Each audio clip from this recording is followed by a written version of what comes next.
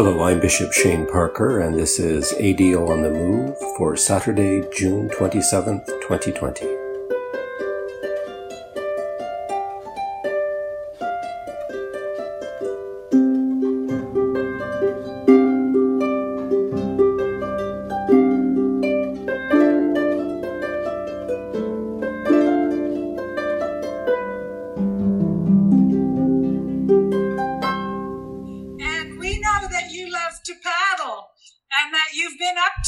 Algonquin Park many times.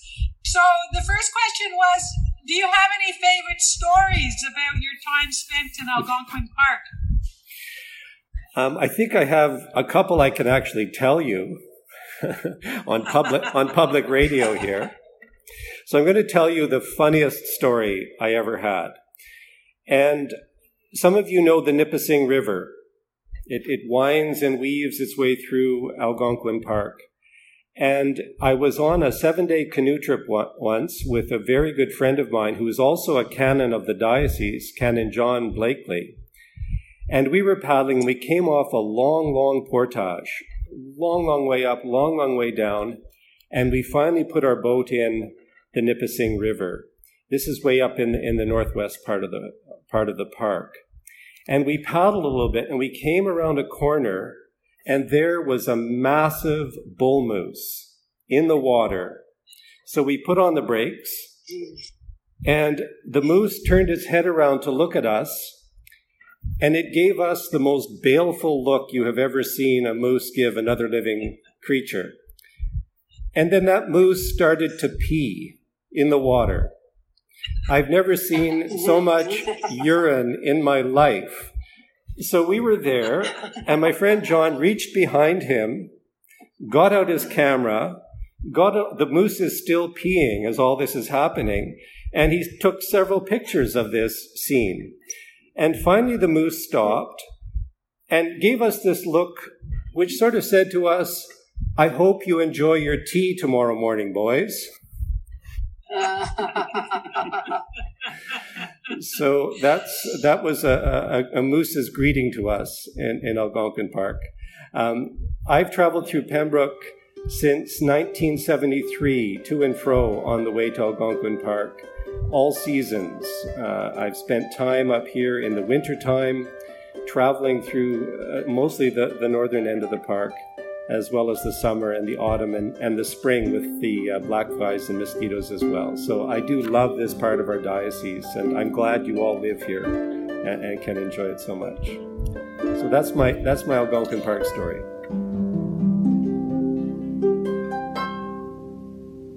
That was an excerpt from a Q&A I had during a virtual coffee hour in the parish of the Valley last week. I'm very grateful to Bishop Michael Bird and Canon Susan Clifford and the Reverends Gillian Hoyer and Matthew Brown for gathering their parish together for some time with me and some time with one another.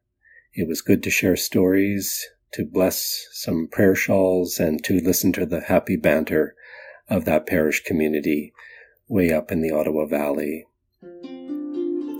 After the coffee hour, we traveled down the road to Cobden, where we visited a century farm that had been in the family of Jack Ferguson and his wife Alice for many years.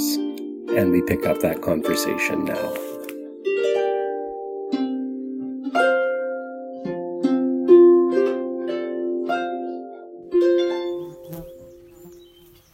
you hear the birds?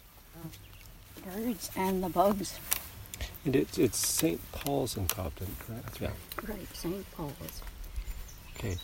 So I'm here on the Century Farm called Maple Ridge Farm with Jack and Alice Ferguson. And we're sitting under a beautiful pair of trees in their front yard, just having eaten the best pie I think I've ever had in my life. I doubt that. Definitely the biggest piece of pie I've ever had in my life.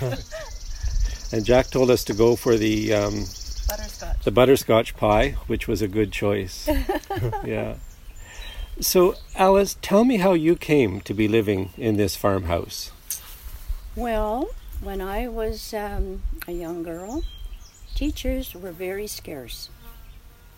And so most in my class decided, well, let's go. We can be teachers next year, eh? So that's how I got started, and I applied for 4 or 5 different school boards, and was accepted at, I think, the whole works of them. But there were 3 of us friends, and we thought, well, let's try to stay in the same area. So we decided to come up to the valley. And at that time, the teacher boarded at a place close to the school so she could walk back and forth. So Jack's mother and dad then decided that they would look after the teacher. So they came up to the train station, which we had in Cobden at that time, and picked me up there and brought me out here. And I've been in this house ever since. Is that right? So, Jack, tell me about when you first laid eyes on Alice here. Did you know that was your future wife? Well, I didn't really know right away, but soon thereafter. Something's come to my head. He was very cautious. Yeah. Did you have to bake a pie first, or no? No, I didn't bake pies then. You didn't. Yeah. No. So, Jack, you have very deep roots in this area. Well, I was born here, and I've been here all my life. Yeah. Between here and over the other place. Right. That was your folks' house just across the field here. I come over here when I was 6 years old. Yes. Very good. And how many children did you raise? We have 4 children. 4 children. 2 sons and 2 daughters. And are any of them farming? Well, yes. The younger boy is our farmer. Good. He and his son are both our farmers. Good. But now, were you married at St. Paul's Cobden? Was that the church yes. you were married? You were. Mm-hmm. That's great. And 3 of our children were married there also. So it's the family church. It is. Yeah. Well. Have you made new friends in the valley as a result of the new parish coming into being? You know, I think we have, because we've had different get-togethers. Like Bishop Michael has had different gatherings for us, and we've met people from Barry's Bay and Whitney and pretty well all over the valley parish. Mm-hmm. It's good to keep connected right up the line, and well, it is, you know. Yeah. It's been good. It's been a real, I think, a good thing for us all.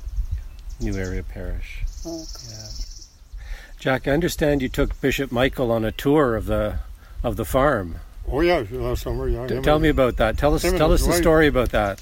Well, we started out and we went and looked at one bunch of cows and calves, and I said, "Oh, there should be a bull in here." And Bishop said, "There's the bull there." I said, "I don't think so.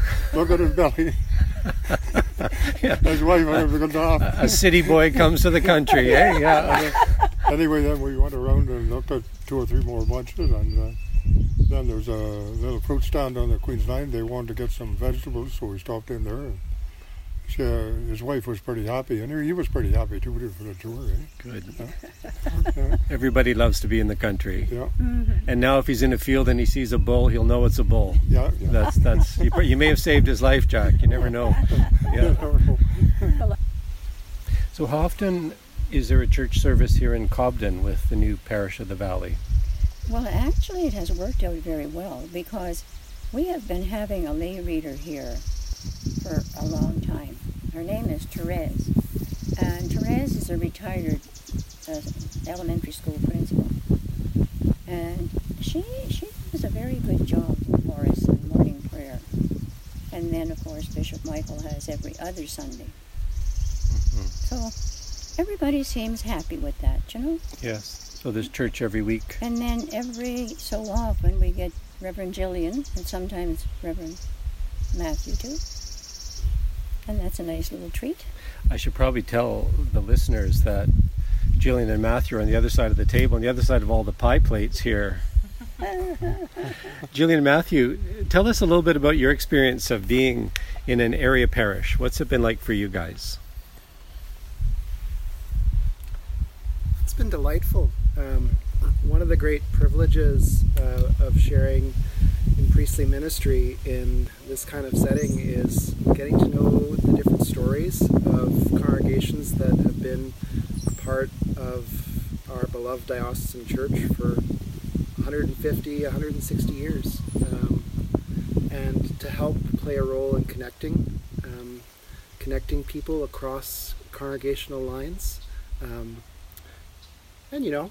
figuring out what's a cow and what's a bull. There's some education that goes on too. Just a little different. Just a little bit. Or what's a steer and what's a heifer? Or what's a steer and what's a heifer, exactly, Alice. And Jillian, what are your thoughts? Along with everything that Matthew said, the opportunity to work as a team, both of clergy, but also of congregations and all of the lay leadership. We've really been discovering so many instances of us being stronger together than trying to do things on our own. Stronger together for sure. And this morning you had coffee hour, which I was very, very glad to be part of, and got to tell a few stories, as you all know. Yeah. And you were given all kinds of parental advice. Yeah, this is my last day before maternity leave. Last day before maternity. It's we have all sorts of things to chew on over the next little while. I think you should write a parenting book on the basis of all that advice that you got this morning. You'll be millionaires. Yeah. Be millionaires. The wealth of knowledge in the valley. Yeah. That was hilarious. Well, thank you, Alice and Jack and Matthew and Jillian. It's been great to spend time with you up here. And thank you for the pie. There was only one thing better than the pie, and that were the homemade rolls you served with it. So don't say nothing. I'm going to send you home with a dozen.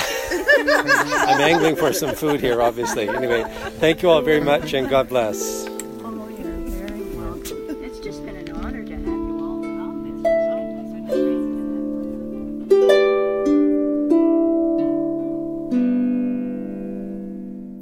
A large portion of our Diocese of Ottawa is, of course, rural, and it was really nice to spend time on a farm, talking to a farming family and members of a new area parish about life and ministry in their part of creation.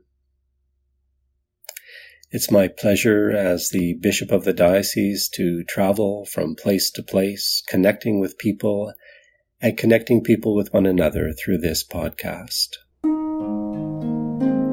ADO on the Move is a production of the Anglican Diocese of Ottawa, with sound editing by Nicholas Piper, harp music by Gordon Johnson, and technical assistance by Heidi Fawcett. May the gentle peace of Christ be with you and those you love on earth and in heaven. God bless, and talk soon.